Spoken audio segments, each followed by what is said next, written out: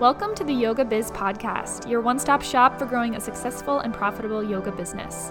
I'm your host, Meg Sanjamino. I'm a yoga business strategist giving you all the tools you need to create, market, and sell your yoga offerings so that you can reach new students, fill up your classes and programs, and start building the yoga business of your dreams. Want to join a community of motivated yoga teachers just like you? Join my free Facebook group, Yoga Business Strategy, for weekly free workshops and trainings. Go to facebook.com/groups/yoga business strategy. That's facebook.com/groups/yoga business strategy. Now sit back, relax, and make sure you hit subscribe so you don't miss any new episodes.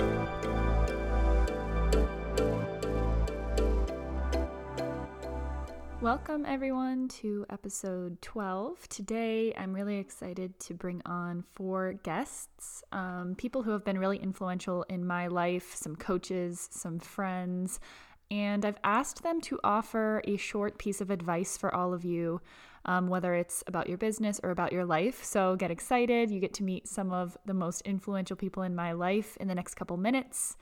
So here we go.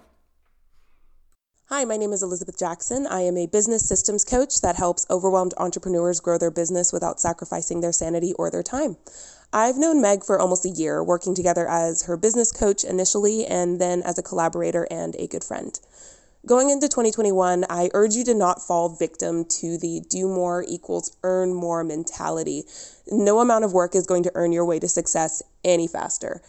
Our worth is not dictated by how busy we are. And given the way 2020 was and what we are bringing into 2021, the last thing we want to do is push past our own personal boundaries in an attempt to gain success quicker. That not only burns us out super quick, it also stunts our growth as business owners. In fact, we are limiting our earning ability by constantly seeking to do more as opposed to taking time to see what we have that we can work with and make more efficient. So let 2021 be the year you build up your systems of support in your business and your life so you can be committed to working only in your godly gifts. I'll end this advice with a mantra I've lived by for the past 10 years by one of my favorite Broadway actresses of all time, Sierra Boggess. You are enough. You are so enough. It is unbelievable how enough you are. If you'd like to hear more from me, you can find me over on my website, theafrocoach.com, which has free resources and blogs to help you build a steady foundation to growing your service-based business, or over on my Instagram account at Elizabeth Jackson for advice and insight to building your business as well. Have a blessed and fruitful 2021.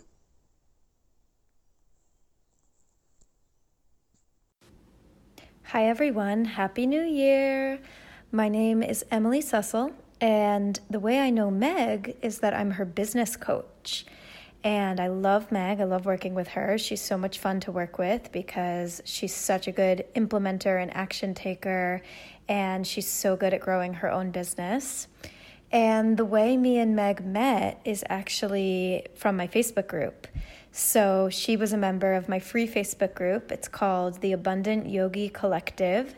And it's a Facebook group for yoga teachers and coaches who are in the health, wellness, and spirituality niche who are looking to grow their businesses online and scale up and make more money and have more impact. So that's how Meg and I know each other. And Meg asked me to share a piece of wisdom for the new year. And the first thing that came to my mind that I love to share and that I say often to my clients and my coaching programs is start before you're ready.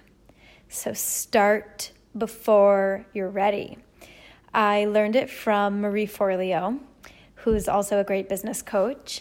And start before you're ready is important because a lot of the time, the thing that actually gets in our way of achieving our goals or sticking to our New Year's resolutions or creating anything in our life that we're really wanting to create is actually a limiting belief that we think we're not ready, right? We always think we're not ready. We always think we can't have the thing we want yet because first we have to do all these other things, or first we have to become more smart or well-trained or certified or more beautiful or whatever. We think that we're not ready. And this applies to anything you're trying to do. Grow a business, make more money, find the love of your life, get the best relationship, improve your relationship, lose weight, get in shape. Pay attention to thoughts in your mind that in one way or another basically say, I'm not ready, it's not time yet, it's not the perfect time, I don't have the time, right? They're all different versions of the same thing. And another one of my coaches always says, take imperfect action. Imperfect action. So that means even though you're not ready, even though you think you're not there yet, whatever it is, just dive in, be imperfect, and start before you are ready. Start the thing now. Start yesterday. Just start. Happy New Year! Hello, I am Liz. Most people know me as Liz Fair. You can find me at LizFair_ on Instagram or lizfairyoga.com. I work with women on helping them reclaim the truth that there is immense strength that can be accessed within our softness.